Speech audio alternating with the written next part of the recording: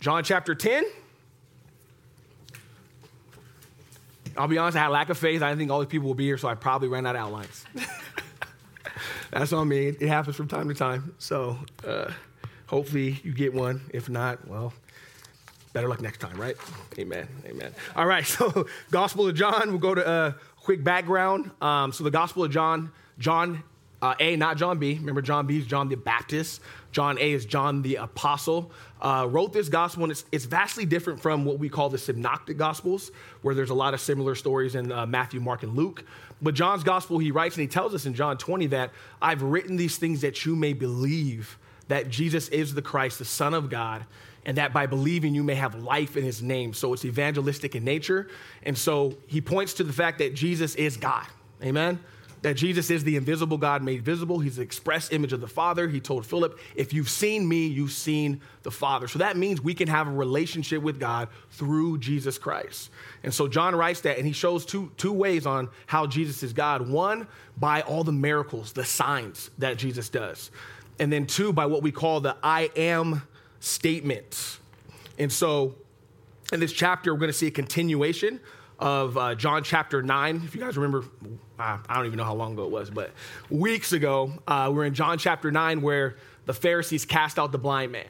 And they basically said, look, if you're not going to renounce that Jesus, then you got to get up out of here, right? And they cast him out. They kicked him out of the synagogue. And then Jesus found him, and he believed on Jesus and became his disciple. So this is actually a continuation into that. And we're going to see an imagery about how our relationship is. And so the Bible gives several different pictures of that. One of them is between a shepherd and a sheep. And that's why I tell the message, the Lord is my shepherd. So the word sheep is used over 140 times in the Old Testament alone. If those of you who are familiar with sheep, they're dumb, right? Sorry, they're dumb. Typically in the story, guess who's the sheep? You're truly, right? So they're dumb. They have poor depth perception. They need to be led or they will die, right? And so this is the imagery that Jesus uses of our relationship with him, that we are the sheep and he is the good, great, and mighty shepherd. The word shepherd is used over 30 times in the Old Testament. And so in this chapter, shepherd and sheep are used as a picture of our relationship with Jesus once we are saved. We are his sheep and he is our shepherd. Other pictures of our relationship with Jesus are the branch and the vine, the head and the body, the cornerstone and the building, and then the husband and the wife. What's interesting about all these pictures is they're all a picture of total reliance and dependence on the other. And it's the same thing with our relationship with the Lord. So some of the 7 I am statements, those of you may know, I'm just going to act like you guys don't know, so I'll give it to you again, right? 1, he says, I am the bread of life. I am the light of the world. I am the door. I am the good shepherd. We'll see both of those today. I am the resurrection and the life. I am the way, the truth, and the life. And I am the true vine. The gospel writer John includes all these because if you guys remember the Old Testament, I am was the name for Jehovah God.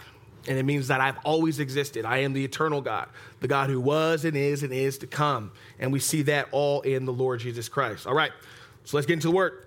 John chapter 10. First point, Jesus as the true shepherd.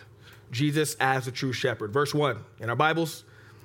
Most assuredly, I say to you, he who does not enter the sheepfold by the door, but climbs up some other way, the same is a thief and a robber. But he who enters the door is the shepherd of the sheep. And like the NLT version says, I tell you the truth, anyone who sneaks over the wall of a sheepfold rather than going through the gate must surely be a thief and a robber. But the one who enters through the gate is the shepherd of the sheep. So here's this picture that he's saying as he continues from John chapter 9. So just to give you guys a quick background for understanding. So John chapter 9, the blind man did not receive the Pharisees, obviously. Praise God for that, right? And they cast him out of the synagogue for confessing Jesus as Lord. And so now as he come over here, Jesus gives this imagery of the sheep and the shepherd and a sheepfold.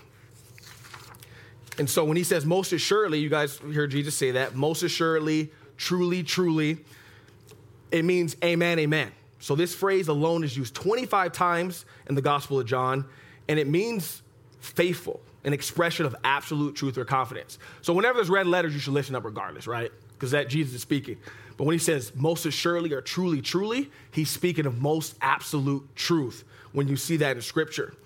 Now, when he talks about a sheepfold, the nation of Israel is very, very familiar with those terms because a lot of them were shepherds. And so they truly understand that. What I love the most about this is Jesus is very, very intentional. If you guys remember when he stood in the temple and said, I am the light of the world, well, he did that right at the opportune time because that just happened to be in the middle of the Feast of Tabernacles, the Feast of Lights. So as this feast is going on, Jesus is fulfilling it and saying, basically, it's really pointing to me. I'm actually the light of the world.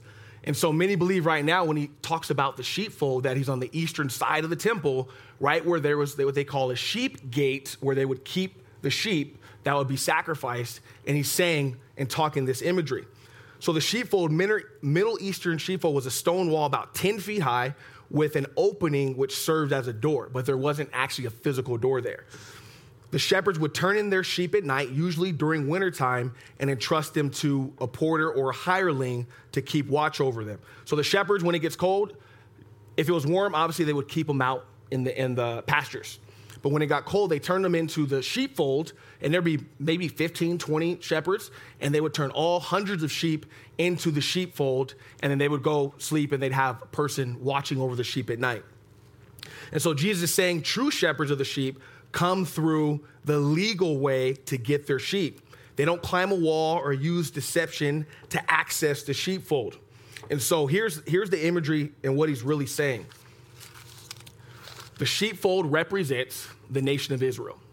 The sheepfold represents Judaism. And so what he's telling us is that the thief and the robber tried to access the sheep by climbing over the wall, and the sheep do not hear them. And so Jesus' image paints here the picture of the Old Testament idea of the Lord being the true shepherd. For context, Psalms 103, it says, know that the Lord, he is God. It is he who made us, and we are his. We are his people and the sheep of his pasture. Most of us, when we think of sheep and shepherd, we think of Psalm 23, right?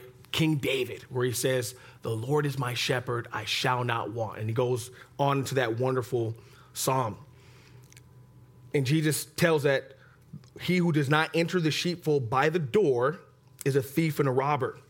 So he makes a distinction. A thief is an embezzler, known as the false teachers. They take what doesn't belong to them. A robber is a freebooter or a plunderer, and then he uses violence to take what he wants. The same word is used in Matthew 21:13 when he says, you turn my father's house into a den of thieves. So here's what religion does, because the Pharisees, they were supposed to be the guardians of the Jewish faith. And they got caught up in religion. They got caught up in rules and rituals and regulations. And as you guys know, that wears you out. Religion wears you out. But Jesus gives us rest. And so there's a contrast here of religion and freedom in Christ. Amen? So Jesus uses the terms to illustrate the false teaching of the Pharisees. The Pharisees were climbing up, rising up into the sheepfold to steal the true sheep. Jesus calls them out because he's a true shepherd and he cares for the sheep. A false shepherd drives them from behind, which represent the Pharisees. The Pharisees didn't care about the blind man. You guys remember they ridiculed him, they made fun of him, and then they cast him out when they couldn't get anything from him. And that's what religion and false teaching does. It says, what can I get from you, not what can I do for you? It's a pretty big contrast between the Lord Jesus, what he gives, and all the false religions of the world. Verse 2, when he says, he who enters by the door is the shepherd of the sheep. Thieves and robbers climb over. The true shepherd enters through the door. I don't know about you. I've never seen robbers come in through the front door unless you gave them the key. You shouldn't have done that if you did, right? they got to hop in through a window. They got to find another way because they know they're wrong and they don't have access to what's inside your house. And a thief and a robber and predators, they don't enter in through the door. They try to climb over to access the sheep. That represented the Pharisees. Now, Jesus says the true shepherd enters the fold of the sheep by the entrance because he has nothing to hide. Today, an acid test for a true shepherd is how they line up with the word of God about what shepherds say. God's grace, we see in Scripture, it says that for a pastor, we see 1 Timothy 3. That's the lineup, character. You guys don't have to go there now, but that's something we could look at. In today's church, Paul outlined the requirements in 1 Timothy 3 in the book of Titus. Most of it is centered around godly character to be a servant, and one who cannot serve should not lead, right? The door here, metaphorically speaking of legally, is that Jesus Christ came in through all the Old Testament prophecies. Jesus Christ came in through fulfilling the law. An example for context for you note takers. Galatians 4:6 says, but when the fullness of time came, God sent his son, born of a woman, born under the law. For those of you who don't know, the Latin word for shepherd is pastor. We're shepherds. We're under shepherds, right? And we're here to care for you. If you guys remember when Jesus restored Peter, what did he tell him? Who remembers? Feed my sheep, tend to my lambs, feed my sheep. We're here to serve you guys, not to be served. The Bible says that Jesus Christ came to minister, not to be ministered to, right? And that's the heart of a true shepherd, in contrast with the religious leaders. You think about that? Jesus' biggest opponents was religion. You guys think about that? It wasn't the thieves. It wasn't the whoremongers. It wasn't the drug dealers. It was the religious, because the religious tried to build a ladder up to God, like in Genesis, when they tried to build a ladder. I think it was a Tower of Babel, right? Yeah, we're going to get together. We're going to make a ladder all the way to the Lord. That's religion at its finest. Every single religion that's ever been created has built a ladder or tried to build a ladder to God. The finite trying to reach the infinite. Impossible, right? Impossible. Ask Martin Luther. He tried. Those of you know the history on that. So shepherd in the Near East, the shepherd was responsible for watching out for the enemies trying to attack the sheep, defending the sheep from attackers, healing the wounded and the sick sheep, finding and saving lost or trapped sheep, loving them and sharing their lives with them, and earning their trust. Shepherds even at times would break the legs of the sheep, the ones that would constantly go astray, God's discipline, right? And then put them on their back and carry them until their legs healed, because they kept going astray, right? Sometimes God needs to break our legs too, right? When we keep going astray. But that's God's love and discipline. Speaking of shepherds, the Old Testament, for you note takers, Jeremiah 3:15, he says, and I will give you shepherds according to my heart, who will feed you with knowledge and understanding. Our Lord Jesus stands alone from any other prophet. He fulfills all the Old Testament prophecies about the Messiah. We must examine the Lord Jesus with the words of Scripture. We must line up any other self-proclaimed prophet or religion or system with what the Word of God says. He says, the one who enters by the door is a shepherd of the sheep. That door, metaphorically, like I said before, is the Old Testament prophecies. There's no other person in all of history that can meet the qualifications. Who in here can decide where they're born? Anybody? No. Who in here can decide how they're born? No, nobody meets that qualification? Because Jesus is the only one. I outlined, Jesus is the only one qualified to be Savior. John 14:6, he makes an exclusive claim. I am the way, the truth, and the life. And nobody gets to the Father but by me. Acts 4:12, for there is salvation in no other name under heaven given among men by which we must be saved. These are exclusive claims. Yes, the way is narrow. I'm glad, because if there's more, I would be confused. All right? I would be super confused. Verse 3, he says, to him the doorkeeper opens, and the sheep hear his voice, and he calls his own sheep by name and leads them out.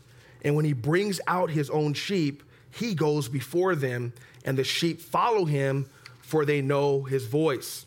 So remember, if we have the imagery of the sheepfold, it was this 10-foot stone wall. It was big. They would go in, but there wasn't an actual door. So if you can imagine those two doors, imagine them off. They would have the porter or the doorkeeper, typically a hireling, someone they would pay, and he would basically sleep there and lay down as the door, right? And so when the shepherds would come the next day to get their sheep, the porter or the doorkeeper would know who's a shepherd and who's not. So he would let the shepherds in, and then he would have them call each and every one of their sheep by name. So I know some of us here can relate. How many of you guys have pets? And so you guys, pets have names, and you guys have distinctive ways you talk to your pets, right? You guys don't use regular voice. You say, come here, right? Come here. They wait their tail, right? They're happy. But you know them by name because you have a relationship with them. You know them, and you care for them. And so Jesus is using this imagery about the doorkeeper. Now, metaphorically, we believe this doorkeeper, there's several interpretations. We believe the doorkeeper is John the Baptist because he pointed and let the whole nation of Israel, pretty much put nation of Israel on notice. This is the Messiah. Behold, the Lamb of God who takes away the sin of the world. And so John the Baptist is the one that says, no, wait, you're the true shepherd. And remember what did he say to the Pharisees? You brood of vipers. He didn't say they were the Messiah. He said, you brood of vipers, who warns you of the wrath to flee? Therefore, make sure fruits of repentance before you come in, right? And so I believe it's John the Baptist. But some other interpretations believe it can be the Old Testament prophets or the doorkeepers because they were constantly prophesying about the Messiah to come. And then some believe it's the Holy Spirit because realistically, it's the Holy Spirit that tells us about Jesus, that reveals Jesus to each and every one of us. Now, all these interpretations may be true, but I believe in context, it's speaking of John the Baptist as a person who identifies that's the Messiah. Go ahead and get the sheep out of here. Get them out of the fold of Judaism and bring them into the pastures of everlasting life and salvation, all right? When it says the sheep hear his voice, that means to understand, comprehend. It's synonymous with listening attentively for the purpose of obeying the one in authority. See, because of the relationship the sheep have with the shepherd, they are attentive to the shepherd's voice for the purpose of obeying. Like I talked about our pets. There's and again, I don't know how true this story is. I just heard it, so I thought it was pretty interesting. So there's a story of two shepherds in which one claimed that another one had stolen their sheep. And so they took it to court, and the judge is kind of like, okay, well, you said that she stole your sheep. I really don't have a way to prove that.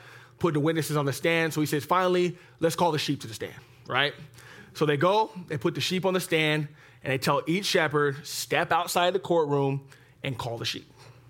And so the first person, the one who claimed that his sheep were stolen, he called the name of the sheep, and the sheep just put its head down and didn't respond. He said, okay, you come, you call the sheep's name. And the shepherd called the sheep's name. The sheep basically stood attentive and went to the shepherd. He said, okay, boom, you're the shepherd. And that's the bottom line. The sheep always know the shepherd's voice. Do you guys know every single one of you here right now because you are one of his sheep? Because you hear his voice and you know him, even if you're struggling, even if you're not in the best place in your walk, you are here not because you just thought it was a good idea. Sorry, I know you want to take credit. But the voice of the Lord has been calling you guys to come learn of him, to sit at his feet, to grow in grace and knowledge of the Savior. And that's why you guys are here right now. We are sheep. We're not smart enough to think of this. We're dumb, right? But the shepherd knows us and he calls us by name and we hear. See, a sheep learns to trust and obey the shepherd from spending time with the shepherd. The shepherd would feed the sheep, protect the sheep, lead the sheep, make the sheep lie down in green pastures. You guys know this is one of the evidences of being a follower of Jesus. Do you hear his voice over all the other ones? I heard a saying where it says, sometimes it's hard to hear the truth because the lie talks real loud. The lies yell. But the sheep speaks that small voice. And the shepherd speaks a small voice. And if you truly are a sheep, you'll hear that voice over the loud speaking lies. Do we listen attentively for the shepherd's call in our life? How do we know it's the Lord? Just how the sheep know it's the shepherd. Spend time with him. Delight in him. Amen? This is because of the relationship. You're going to hear that a lot today. I know when you guys know my story. Mormonism, Catholicism, Lutheran, all that, right? Okay, I came out of the sheepfold of religion, all right? So it was really hard for me when I came out of all that to understand it's a relationship. Because how do I relate to a God I can't see? How do I relate to this person I cannot see? So it was really hard understanding that. But once I grasped this idea that I can know him and he can know me and we can fellowship. When I look at the writers in the epistles, when I look at John where he says that which we have seen, that which we have heard, that which we have beheld, Jesus is a real person. We heard his discourses. We spent time with him. We have a relationship with him. When you grasp that and you understand that this is a relationship, changes everything. Game over. See you later, religion. Deuces. Chuck the deuce up. There's nothing better than having a loving relationship with the Lord Jesus. And in this case, we are the sheep. He is the shepherd. In contrast to the false shepherds who cast the blind man out, the shepherd calls the sheep by name, showing that the shepherd has a personal connection with the sheep. The shepherd leads them, providing direction and leadership without driving the sheep. So a hireling, they would drive the sheep from behind because they didn't care about the sheep. They're in it for the money, right? But a shepherd would go before the sheep and then lead them just in case there's any danger, just in case there was something ahead of them. That's what a caring, loving sheep does. In Jehovah's Witness and Mormonism, if you don't keep up their traditions, they kick you out. They don't forgive you. They cast you out. If you guys, when you have time, you can look it up, all the personal testimonies of people who renounced Mormonism or Jehovah's Witness. They literally were cast out. They were ostracized. If they had businesses, they weren't allowed to shop there. Their entire lives were ruined because those are hirelings. They don't care about you guys. They don't care about us. A true shepherd will give his life for the sheep, which we'll see shortly. See, Jesus seeks a relationship. The false shepherds seek partnership. One says, "What can I do for you?" The other says, "What can you do for me?" The purpose of Jesus coming was to seek and save that which is lost. Jesus says, "The sheep are solely mine. I know them personally. They belong to me and not another." On your outline, it says, he knows us by name and calls us to have intimacy with him. You know, Revelations 3:20 says that, behold, he stands at the door and knocks. He doesn't come by force. Only the enemy rules by force. He doesn't force us to do anything. He doesn't force us to be in a place where we don't want to be, right? He loves us enough not to force us to spend eternity in a place where we don't want to go, right? But he loves us enough to provide the opportunity for us to have everlasting life. That's truly a good shepherd. In contrast, this is what Jesus says about the false shepherds of Israel. He calls them blind guides in Matthew 15:14. He says in Matthew 23:4, he says, they tie up heavy burdens, hard to bear, and they lay them on people's shoulders, but they themselves are not willing to move them with a finger. As I said before, religion wears us out, but Jesus gives us rest.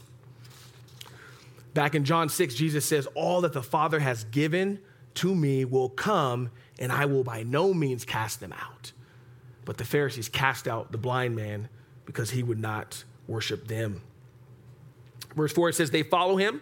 That means to attend, to accompany, to be in the same way with, to follow. And this is synonymous to pursue without hostility. For context, John 12, it says, if any serve me, let him follow me. And where I am, there my servant will be also. And if any man follows me, him will my Father honor. See, true sheep follow their shepherd. They desire to be obedient based on the nature of the relationship. By God's grace, I'm married to Jennifer, my lovely wife, the most beautiful woman in the universe, my 1 in 8 billion, okay? And because of the nature of our relationship, there's certain things that I do, and there's certain things I'm not gonna do. But that's solely based on the nature of our relationship. Well, it's the same thing with us in our relationship with the Lord, is that because I have a relationship with the Lord, there's certain things I'm not gonna do, and there's certain things that I'm delighted to do. Does that make sense? All because of the relationship, not religionship. The two are different. We become sheep by being born again. You know, Jesus told the most religious man on the universe at that time, Nicodemus, he said, you must be born again. As I said last time, old preacher Whitfield, there's a lady who would watch his sermon, and she afterwards got tired, look, all you talk about is being born again. That's all you say. Why don't you say anything else? He said, well, ma'am, because ye must be born again. That is the bottom line. You must be born again, born from above, have the Holy Spirit. So we must ask ourselves, saints, are we his sheep? And is he our shepherd? Who is it that we seek to follow? Whose voice do we heed and find comfort in? I was often asked early on my walk, and it's a debate for 2,000 years, can one lose their salvation, right? And we can debate on and on. There's tons of scripture. I believe scripture is pretty clear. But I finally came to this conclusion. I said, look, if you're asking, can you lose your salvation? I'm asking, depends on who your shepherd is. Because the Bible says very clear that Jesus will lose none of his sheep. That all who come to him, he will no wise cast out. And that you have a two-fisted promise that you're in his hands and in the Father's hand. And he said, I give them everlasting life, and they shall never perish. So the question's always going to be, who's your shepherd? Amen? Does that make sense? It's shown in our obedience, saints. Jesus says, if you love me, you will keep my commandments. Jesus says, I go before them. On your outline, he always leads the way. We can trust him. Let's be honest. It's hard sometimes not to walk in our emotions, right? Am I the only one here? Right? Let's be real. It's hard sometimes to stop and just pray before we act in our emotions. The Bible says in Proverbs 3 and 5 to trust in the Lord with all of your heart and to lean not on your own understanding, but in all your ways acknowledge him and he will direct our paths. Proverbs also says he who trusts in his heart is a fool. Ooh, it's pretty harsh, right? And it says a fool utters all of their feelings. But we need to be careful on what voice we're following. True sheep know him, they hear his voice, and they follow him. And remember, context. We look at the blind man. He didn't hear the voice of the religious leaders. They told him, this man's a sinner. He does works on the Sabbath day. You better give glory to God. This man's a sinner. You guys remember what he said? If he's a sinner, I don't know. I'm not sure. All I know is I was once blind, and now I see, and the man that did it was Jesus, right? But he did not go towards the Pharisees. Verse 5 and 6 in your Bibles. It says, yet they will by no means follow a stranger, but will flee from him, for they do not know the voice of strangers. See, the strangers were the Pharisees. The blind man did not heed the Pharisees, but yet proclaimed what Jesus had done, although he was cast out of the fold of Judaism for doing so. Strangers are also false prophets. Anyone who is truly seeking the Lord and his sheep may be fooled for some time, but not all the time. So I'm going to give a true example. I'm just going to put myself on blast. So when I first started reading scriptures, like back in 2013, I'll be honest, I wasn't really leading my home. I didn't really know how to do that. And so our home was a little bit divided. And so at one level of our home, I love my wife, but she was watching the Kardashians. I'm going to be real, right? But on the next level, I was watching Joyce Meyer. I don't know which one's worse. But I didn't know any better. But I was just reading the scripture. I didn't know any better. No one told me anything. So our house is divided. But I'll tell you this. As I started to read scripture more and more and more, I heard the voice of the Savior. I wasn't watching Joyce anymore, right? I started watching sound doctrine and those who were preaching the word. Because the truth is that a true sheep can be fooled for only a certain amount of time, and then eventually they're going to hear the shepherd's voice. Amen? They're going to hear the shepherd's voice. And that goes for each and every one of us. As we grow in grace and knowledge, we can't stomach false teaching. As we grow in grace and knowledge, we desire the sin. The Bible says, desire, like newborn babes, desire the sincere milk of the word that you may grow thereby. A stranger will we not follow. So like sheep who will not heed the voice of strangers, we also should not heed the voice of any false teaching, prophets, political leaders. Many are coming in the vehicle of religion, or AKA positive energy, morality, and many such philosophical ideas that are deceiving the masses, and they're calling good evil and evil good. Pride Month, that's not the voice of the shepherd. God resists the proud and gives grace to the humble. As sheep of the Lord Jesus, we should crave our shepherd's affection. We should know it, and we should be led by it. A false shepherd would seek to manipulate you like Absalom did in the King David era. If you guys remember, he sat at the bottom and was like, hey, I'll hear your issue. He's not going to hear you up there. He's too busy. I'll hear whatever you need to say. It's a false shepherd. Like Satan did Eve, all the false prophets that were doing it in Corinth. Remember, Satan is the adversary. We're called to resist the devil, and he will flee from us. We're called to cast down every vain imagination and every high thing that exalts itself against the knowledge of God. Truth.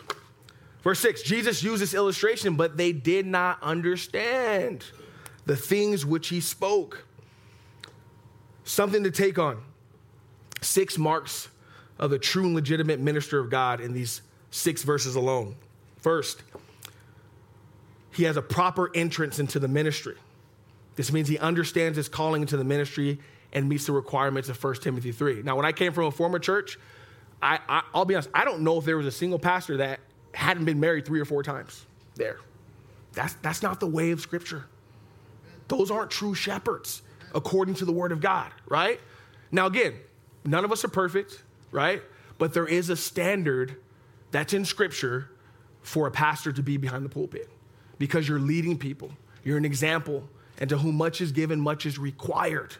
Secondly, he sees the Holy Spirit open his way as a doorkeeper to God's sheep. He's led by the Holy Spirit in all the ministry. You guys have heard Pastor Dave say it many times. There's only one celebrity in Christianity, and his name is Jesus. We do not touch the glory. It all belongs to him.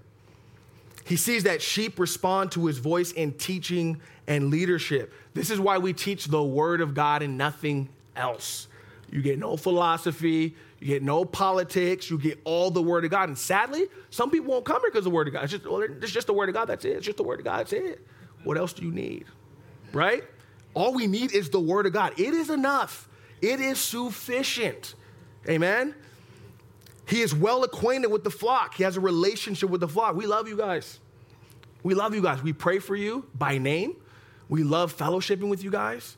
I count it an honor to serve before you guys. But a true shepherd has a relationship with his flock. I remember when years ago, and ironically, the church was called The Door. And the pastor, as soon as he was done preaching, you could see the smoke behind his feet. And we passed by, and he's counting the money like Floyd Money Mayweather in the back.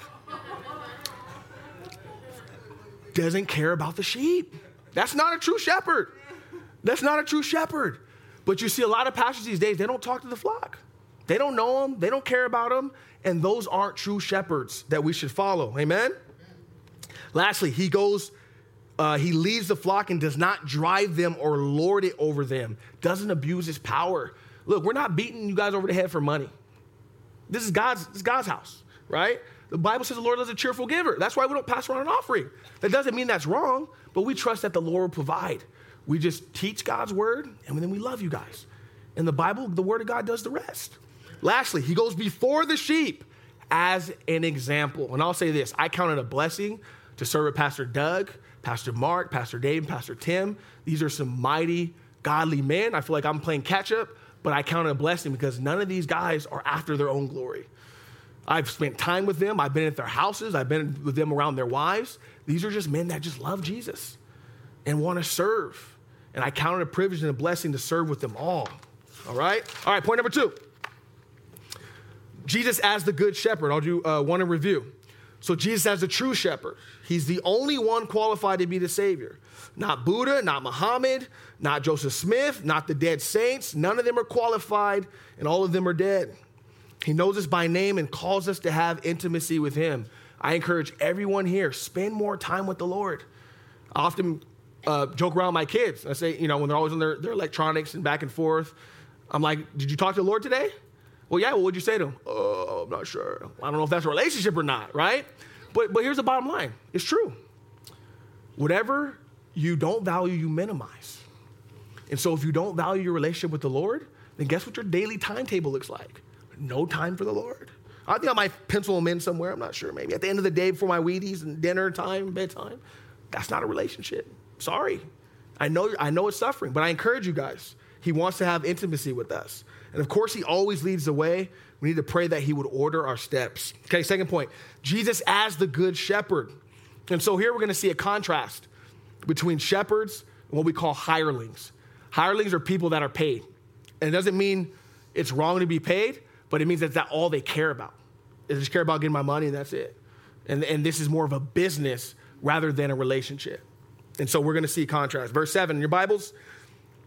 Then Jesus said to them again, most assuredly I say to you, I am the door of the sheep. Now before, you got to look at this carefully. Before, He says, he who enters by the door. So at that point, Jesus was saying, I'm the shepherd. I'm coming in by the door. At that point, the door into Judaism, the door into the nation of Israel, to be able to access the sheep. Because Old Testament, the sheep are ones who led the shepherds were one who led the people of God. Now he transitions to another imagery of sheep, and he says, I am the door of the sheep. So now Jesus is the imagery. He is the one who's laying down by the entrance of the fold, and the only way the sheep can come out is through Jesus. Out of what? Out of Judaism. You guys know Judaism was a wonderful plan, but through Judaism does not come salvation. You guys know that, right? You can't be saved through religion. You can only be saved through Jesus. And so it was a great system because it pointed people to Jesus and it pointed people to their need for the Messiah. And the Bible says they were kept under that tutor until faith came, right? Galatians 3 tells us that. So Jesus says, now I am the door. And what that means, I am the way out of the present sheepfold. In this case, which I said was Judaism. In our day, any religious system or faulty belief, whom the Son sets free is free indeed. So guess what? Jesus, if you're an atheist, Jesus is the way out of atheism. If you're in Catholicism and you're worshiping dead saints, well, Jesus is the way out of worshiping dead saints. If you are in Mormonism, Jehovah's Witness, Hindu, whatever it may be, that is that sheepfold. You're in bondage. Jesus is the door out of that. Does that make sense? This is the imagery that he is using. Jesus is the door to our salvation. Hirelings are thieves and robbers, false prophets, and false religion. Ancient Israel, the shepherds would sometimes lay down by the entrance of the sheepfold. The shepherds would then actually be the door or exit to the sheep. No one could enter into the sheepfold, but through the permission of the shepherd. And this is what Jesus is saying. When he says, I am, another I am statement. I eternally am. This is now the third I am statement of Jesus. The sheep cannot exit the fold without Jesus' authority. In the same way, Jesus is the door out of all religious systems into the safety of God's flock. So if you look at the transition, they go from being in a fold to becoming part of the flock. A fold is just a holding cell. And that's all religion is. It's a holding cell. It's bondage. It wears you down. And I think we all have had our fair share of that. It's through Christ that we are reconciled to God. It's through the precious blood of Christ that we go from being enemies to friends, from being lost to found, translated out of the kingdom of darkness into his marvelous light. This is why Jesus said, no man can come to the Father but by me. I remember when and I still do, I teach at the women's shelter in Oxnard. And I had this one lady who was a diehard Catholic still. And every single time I taught, she was challenging me. Well, no, you got to be baptized. No, you got to pray to the saints. Nope, you got to do that. And ironically, I happened to be in John 10 as we're going through the scriptures. And I said, if you go any other way, you're a thief and a robber. And I specifically said, if you go through the way of the dead saints, if you go through the way of Mary, if you go through climb over the wall of Jehovah's Witness, and I named them all. She got mad. She said, how dare you say that? And I constantly just every week kept same thing, the truth. To the one who does not work, but believes in the one who justifies the ungodly, their faith is counted righteousness. It's not of works, lest any man should boast. And then one day she didn't challenge me anymore. I thought something was wrong with her. And so when I said a truth very similar to that, and I looked over, I was like, you good? She's like, no, I'm actually understanding the simplicity of the gospel now, is that it's not of works, lest any man should boast. I'm like, thank God. I was getting discouraged for a while. I'm like, how long am I have to continue to beat this woman down with truth, right? But again, it's just the simplicity that's in the gospel, is that false shepherds want to complicate the truth because they want to boast in the conversion. And what happens is religion sets up a wall between God and man. And it's a wedge, and it prevents us from having a relationship. But it's just the simplicity that's in Christ. Verse 8, Jesus says, all who came before me are thieves and robbers, but the sheep did not hear them. In context, he's not speaking about Old Testament because he says all who came before me, they are thieves and robbers. All the false shepherds and religious leaders of Jesus' day. He says they are, not they were, meaning they're presently still there. The blind man in John 9 did not heed the religious thieves and robbers. Look, there's nothing new under the sun. Unfortunately, the Pharisees were just like their forefathers. Let me give you guys some examples for context. Jeremiah 23:1, here's what the prophet says. Woe to you shepherds who destroy and scatter the sheep of my pasture, declares the Lord. Ezekiel 34:2. Son of man, prophesy against the shepherds of Israel. Prophesy and tell them that this is what the Lord God says. Woe to the shepherds of Israel who only feed themselves. Should not the shepherds feed their flock? Lastly, Zechariah 11:17. Woe to the worthless shepherd who deserts the flock. May a sword strike his arm and his right eye. May his arm be completely withered at his right eye, utterly blinded. See, ultimately, Jesus is that great shepherd, but he sets up under shepherds for the taking care of the sheep. The main thief and robber today is Satan and the worldly systems. They're contrary to everything that Scripture teaches. The world says we can do and be anything except Christians. Christians are wrong for standing up for what they believe because what they believe confronts people in their sin. Jesus said this is the condemnation, that light has come into the world and men love darkness rather than light. This is why Jesus' name is a curse word more than any other name. You don't see anybody throwing up Joseph Smith, Charles Taze Russell, Mary Baker Eddy. You don't see any of those names being used as curse words.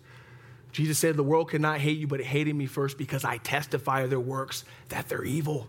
The gospel is offensive. That's why you need to be kind, because it doesn't need your help. It's offensive enough, right? Amen. Gospel tells people they're sinners in need of a savior. Tells them their lifestyle is contrary to a holy God, and repentance is necessary to be reconciled. It says that fornication is wrong and shacking up is wrong. Teaches them that there's only one way to heaven, and that is through faith in the Lord Jesus Christ. See, with self-indulgence, pride, homosexuality, gender confusion, drugs and alcohol, political idolatry, lovers of pleasure rather than lovers of God, and much, much more are thieves and robbers of our relationship with the Lord Jesus Christ. We have to take heed. You know, Paul said, them who think they stand, take heed lest you fall. We're all in danger of falling to something of this nature. Satan's objective on your outline is to destroy our relationship with Jesus. And he has multiple tools and tactics. One of the main ones today is pornography, right? I call it video heroin because it entices your brain to believe the lie. And then it becomes a stronghold. We call strongholds. And stronghold is an incorrect belief system that eventually manifests in your behavior. That's why we say belief and behavior, they're married to one another, right? You can't separate the two. Well, I believe this. Well, how are you acting? Then you don't believe that. And so what happens is we don't guard our minds. What are you watching? What are you listening to? What are you entertaining, right? The scripture says the eye is the window to the soul. We must guard our hearts. Proverbs tells us to guard your heart above all things, for out of it are the issues of life. We're not ignorant to Satan's devices. We need to take heed. Depression, anxiety. I think all of us struggle with this one. Prayerlessness. The Bible says we need to abide in prayer so we don't abide in temptation. That's my paraphrase. But as you're tempted without ceasing, we should be praying without ceasing. Amen? Verse 9, he says, I am the door. So before he says, I am the door of the sheep, now he's saying, I am the door, the distinction. If anyone enters by me, he will be saved, and he will go in and out and find pasture. The thief does not come except to steal, to kill, and destroy. And I have come that they may have life and that they may have it more abundantly. So in context, Jesus uses, this is the third time he uses the reference, the door in the passage. So the first one is the door into the sheepfold of Judaism. He's the only one qualified to access the sheep. The second usage of the door is the one that leads people out of their present religious fold. This third one is a door into salvation. It's exclusive. It doesn't say of, it doesn't say a, it says the. I am the door. And if anyone enters by me. Jesus goes on further to say that the only way to salvation is through the entryway, the door of the sheepfold. For there's one God and one mediator between God and man, the man Christ Jesus. He is the only way. He is the only truth. Shepherds would lead their sheep in and out into green pastures, still waters, and restore their soul. Jesus is the way to the blessings of salvation. So when we look at this phrase that will go in and out, it doesn't speak of heaven because, when you're in heaven, you're not going in and out. You're there, you're secure, you're on Hallelujah Avenue, you're enjoying the blessings of being with the Lord Jesus. That's not what he's speaking about, but it's speaking about the liberty that we have in Christ in a relationship. See, religion, again, it binds us down. Rules, regulations, rituals. I like to say religion has the 2 E's of religion: expose and enslave. What is it expose? Your inability to keep it. Anybody try to just keep 2 commandments? Love the Lord thy God, love your neighbor. Who's successful? Get good. I thought you raised your hand. Amen. Bold. I was like, dang, Brandon's bold. But we can't keep these rules and regulations, and they weren't given us to keep, just to show us we need someone to keep them for us. And that is the Lord Jesus Christ. But Jesus, this is speaking of the liberty we have in Christ. Let me give you guys an example for context. Deuteronomy 28:6, it says, blessed shall you be when you come in, and blessed you will be when you go out. Jesus claimed a deity, being the mighty God, the shepherd, and the bishop of our souls. So when Jesus simply says, I am, that means no one else can be. And so we have to ask each and every one of you in here, who is the I am? Is it Jesus in your life? Some of us will say that, but then when we do an inventory, it's other people, other things, hobbies, spouse, children, right? Jesus says, if anyone comes after me, it does not, and loves mother, father, son, daughter, or even his own life more than me, is not worthy of me. See, Jesus demands full allegiance, and he deserves it. Amen? He deserves it. So I encourage you guys, place our full allegiance and affection on him. This is not the door of Joseph Smith, Charles Taze Russell, Buddha, Islam, or any other false created, self-appointed religion. The thief, to steal your joy, kill your faith, and destroy your peace. Figuratively, speaking about the false teachers who do not care for the sheep but abuse their position for ungodly gain. This is one of the perils of the religious system. You guys remember Judas? Love money. Scripture says in 1 Peter 5:8, and I encourage you guys on this one, be sober, be vigilant, because your adversary, the devil, is roaring around like a prowling lion seeking whom he can devour. Those of you who watch Animal Planet, if you look at the lions, they're slow, they're getting low, they're prowling, and the gazelle is what? Grubbing on the grass, has no idea that a lion is getting ready to pounce on them. That imagery is the Christian who does not pray, who is not meditating on the word of God, who has not put on the full armor of God, the helmet of salvation, the breastplate of righteousness, the belt of truth, the sword, which is the word of God, the Spirit, and is not ready at all to share the good news, get pounced on. And therefore, that's why a lot of us don't have peace. A lot of us are getting swallowed up by anxiety. We're falling to depression. Do you know that the closer we are to the shepherd, the less we have with any of those issues? Jesus takes it all away. Remember, he says, my yoke is easy and my burden is light. Cast your burden upon me, for I care for you. Where'd you get that from, Josh? The Bible. The word of God, right? I haven't made any of this stuff up. But let's be real. The problem is we're not close to the shepherd. We're chilling in green pastures. I don't know where he is. Somewhere around here. I don't know, right? And then we get pounced on by the enemy. And remember, his only objective is to kill, steal, and destroy. He doesn't want to just take jabs at you. He wants to completely obliterate your relationship with the Lord, render you ineffective for the kingdom, and if the least he can do is have you not use your gifts. Right? Quiet. Have you not use your gifts? Some of his tactics. Today it's through lust, pornography, untamed passions. Look, as powerful as David, wise as Solomon, strong as Samson, all of them fell to sexual immorality. All of them. He uses drugs, alcohol, lovers of pleasure rather than loving of God. Anxiety, depression, discouragement, and doubt are all tactics of the enemy that he uses to kill, steal, and destroy. Also, the more subtle things, demonic distractions, work, sports, TV, video games, electronics, laziness, confusion, and ignorance of God's word. We don't study it. We don't read the word of God. I'd rather let Josh or Pastor Dave study and tell me what it's about, right? They can tell me what it is, but I'm not studying that much. That's too much, right?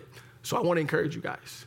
There is nothing more satisfying than meditating on the word of God and spending time with him.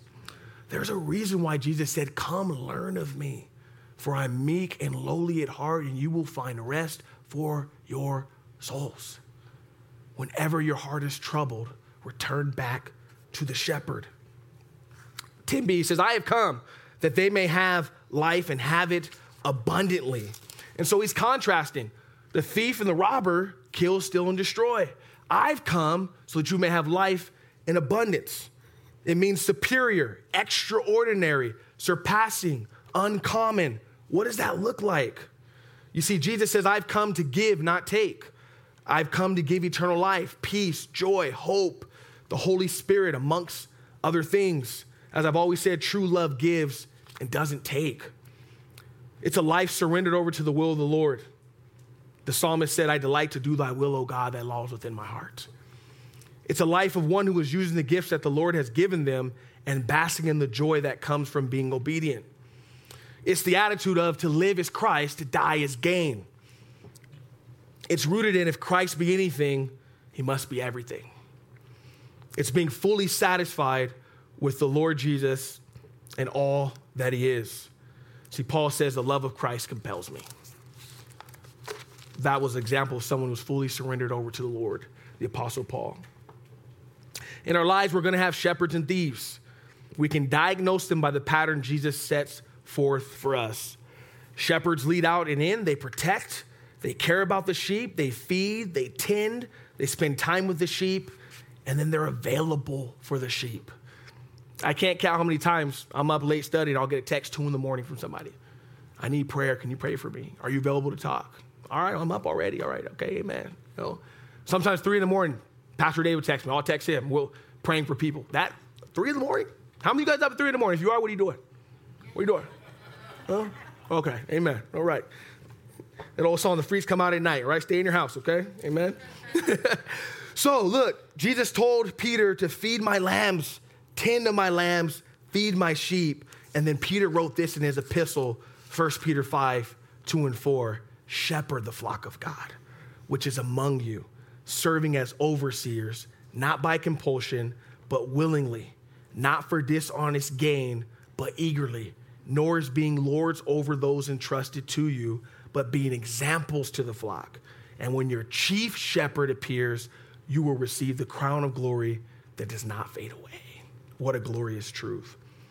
In Jesus, we have joy, we have peace, we have wisdom, we have forgiveness, we have an inheritance, we have the Holy Spirit.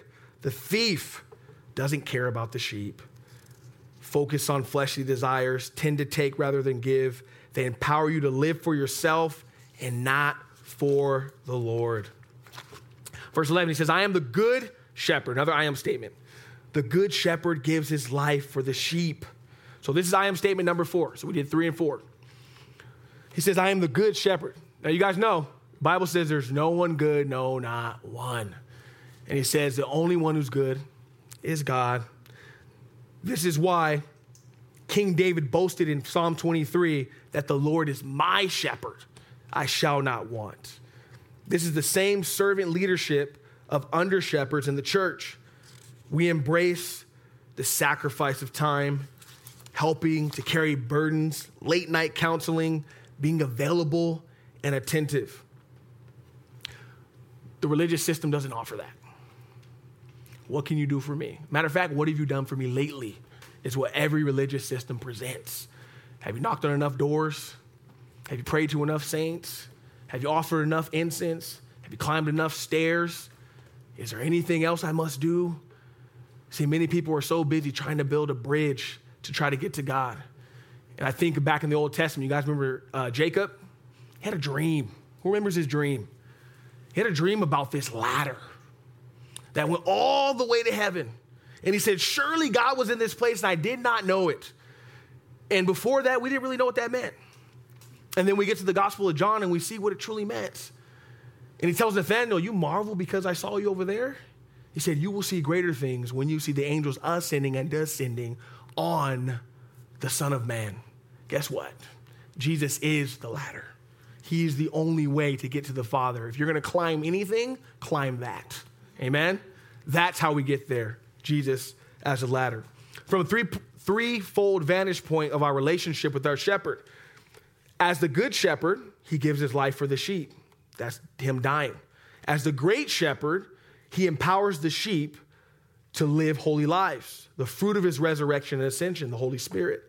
As the chief shepherd, he will come again in glory and reward his sheep. 1 Peter 5:4. An acronym for gospel. God offers sinners eternal life. This is the gospel. This can only come from the Lord Jesus Christ. Can I ask you guys something? Who else is willing to die for you besides the American soldier, but they're sinners too, so that won't count, right? Who else has died for you? Name one person in any other religious system. Name anyone else who's qualified to do that. Why would we go anywhere else? I love Peter, what he said, and it resonates with me every day I think about it.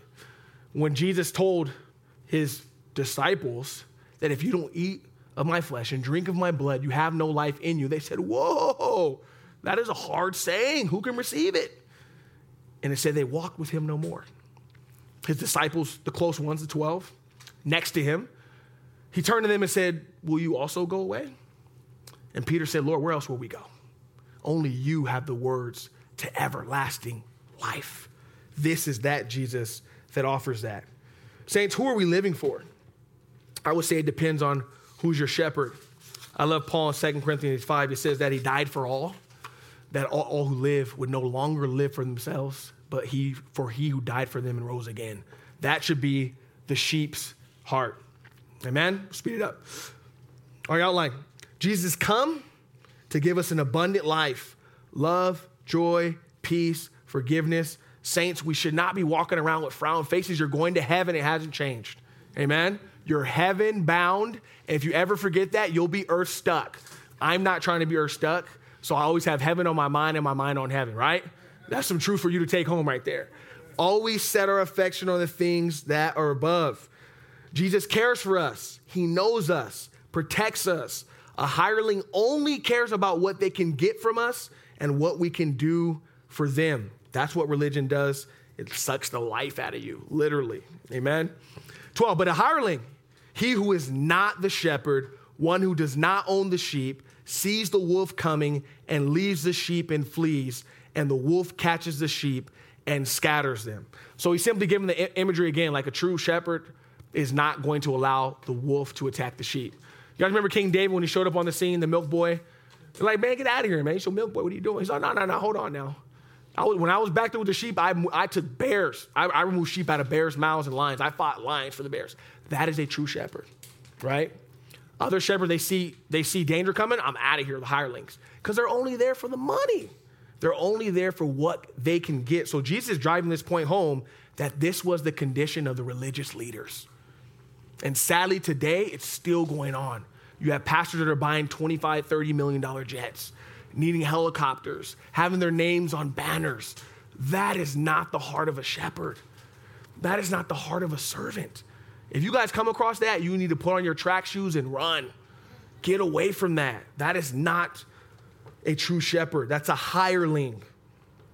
13, the hireling flees because he is a hireling and does not care about the sheep. The pinnacle of this portion is own and care. If we own something, we typically take care of it. Like I tell my kids, when you have to pay for it, you'll care more about it. As long as you're using stuff we pay for, you're throwing it all over the place. But when you use your money, it seems like you care a little bit more about it. Yet, like I said before, Whatever we don't value, we minimize. And we need to value our relationship with the Lord. So a hireling, it means hired help, like I said before.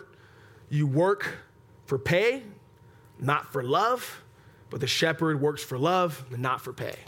And that's how we know. I heard Pastor Chuck Smith, late in his years, people were telling him, his kids were telling him, why don't you just retire? Why don't you just be done, you know? And he's like, well, I basically donate half my salary back to the church, right? And they're telling him, why don't you just retire and be done? He's all, what else would I do?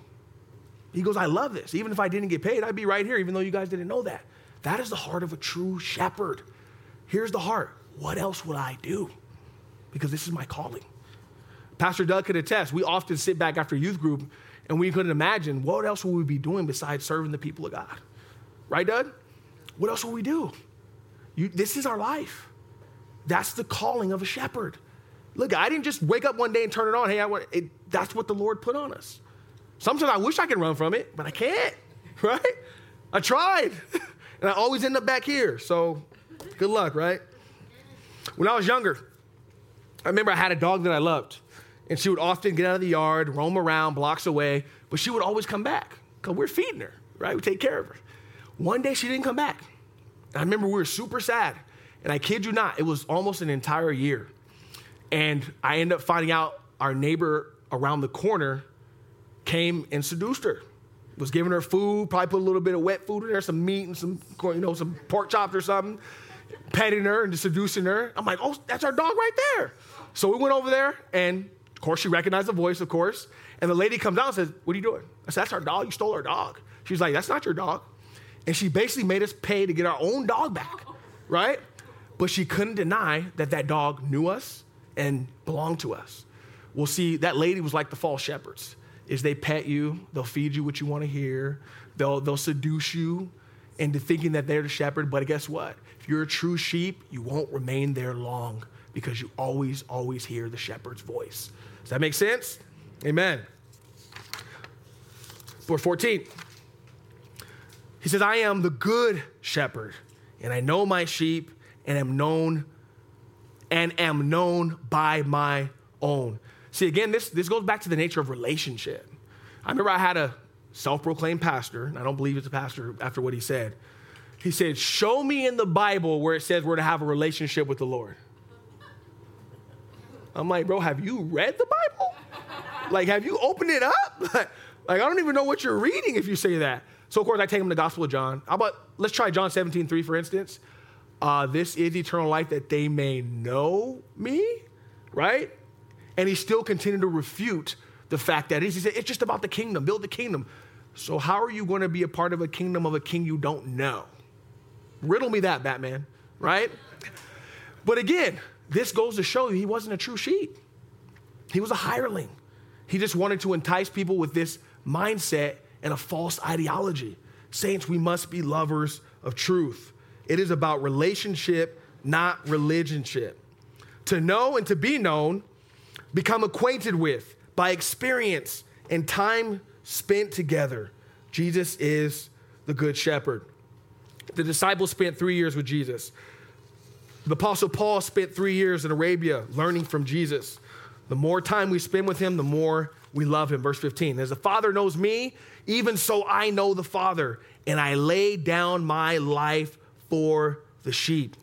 So Jesus now uses the imagery of the Father's relationship and his as an example of how we are with the shepherd. As Jesus and the Father are one, he says we are one with the shepherd. He calls God his Father, making him equal with God. Again, for those people who say, show me in the Bible where Jesus says he's God, right here. Okay. And many, many, many, many more. Making himself equal with God. For context, Matthew 11:27 says, all things have been entrusted to me by my Father.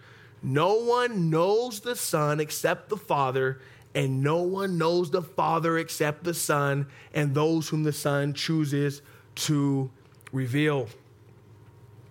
One of my favorite scriptures, Isaiah 53, says, he like a lamb led to the slaughter, and that the chastisement that brought us peace was put upon him, and by his stripes we are healed. That is a true shepherd.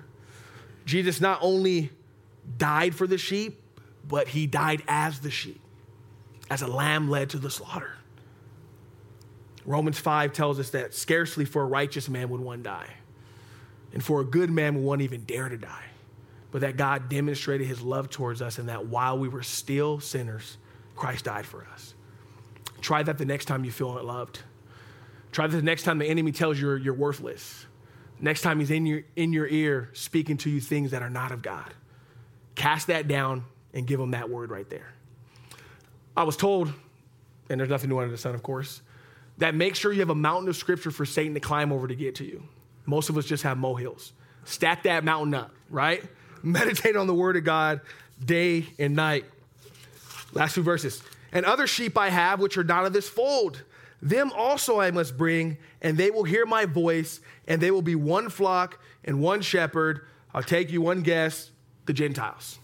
It wasn't just Judaism, but remember, he told Abraham, and your seed, not just one nation, but all nations would be blessed.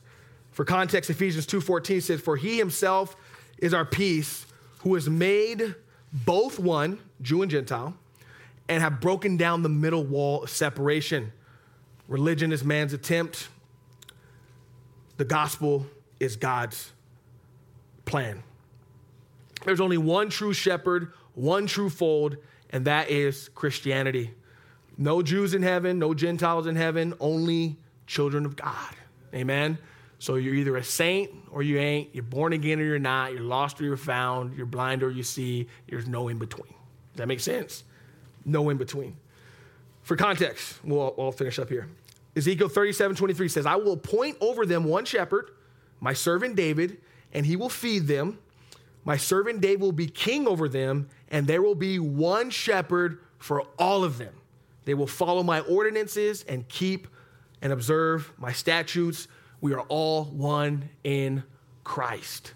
See, that's why, how else can you have people from all different backgrounds, all different ethnicities, all different walks of life be united as one? You ready? The Lord Jesus Christ. He is what unites every single one of us. He is the answer to every single problem. True story. I had someone at work, and Craig knows, that actually filed a lawsuit against us. And this is literally in the actual paperwork. Said, for some reason, Josh thinks every problem can be solved by a Bible verse. I think that might have been the only true statement in that whole document. But the truth of the matter is, we have all the answers right here.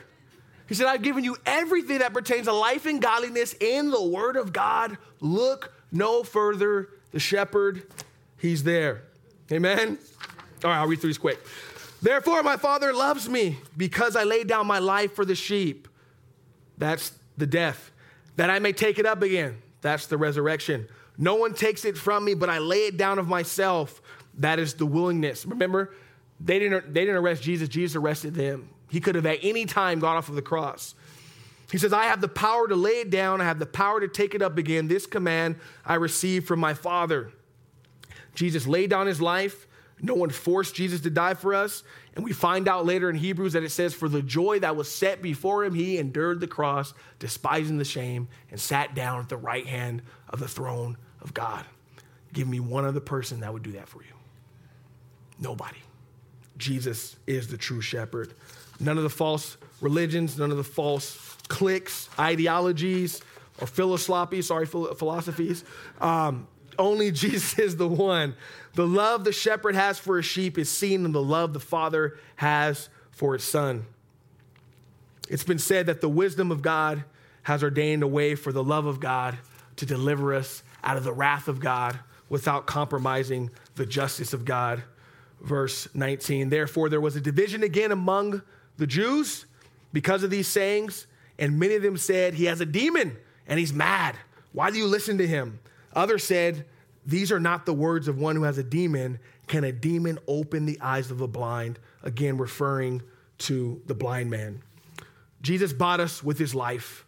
The hireling wants us to give our lives to them. Hirelings build walls between man and God, and Jesus tears down walls between man and God.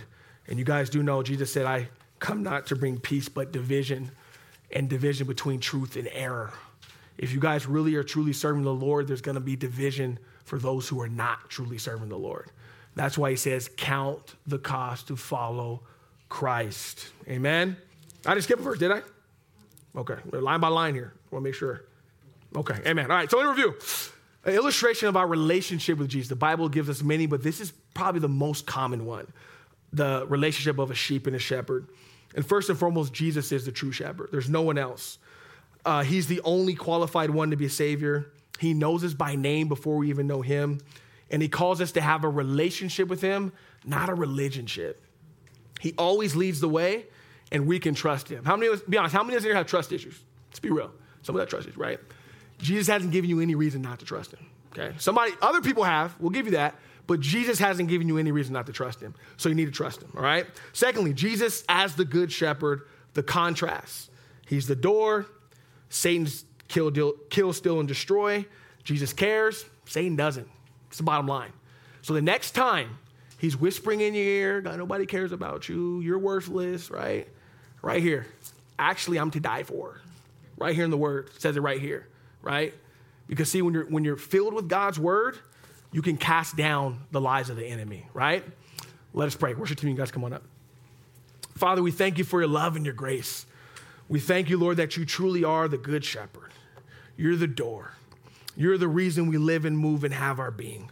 Lord, we love you so much, and we thank you for your grace. We thank you for such a great salvation. And Lord, we just thank you that we get to have a relationship with you, that we get to know you, the one true God, and your Son whom you have sent. Lord, if there's anyone in here today that does not know you, that does not have a relationship with you, that does not hear your voice, because behold, you stand at the door and you knock. And you said, if anyone opens up, you will come in and you will dine with them and they with you. And Lord, we can't wait. But your word says that whoever calls upon the name of the Lord shall be saved. And that if we confess with our mouth the Lord Jesus Christ and believe in our heart that God raised him from the dead, we will be saved. So if there's anyone in here today, Lord, I pray that they would confess you as Lord, that they would throw themselves upon your mercy, because your word says you're rich in mercy, and that they would have life everlasting, and they would be with you in heaven forevermore. Lord, be with Pastor Dave and his family. We thank you for tonight. We thank you for your word, for it truly is a lamp unto our feet and a light into our path. In Jesus' holy name we pray. And the saints said,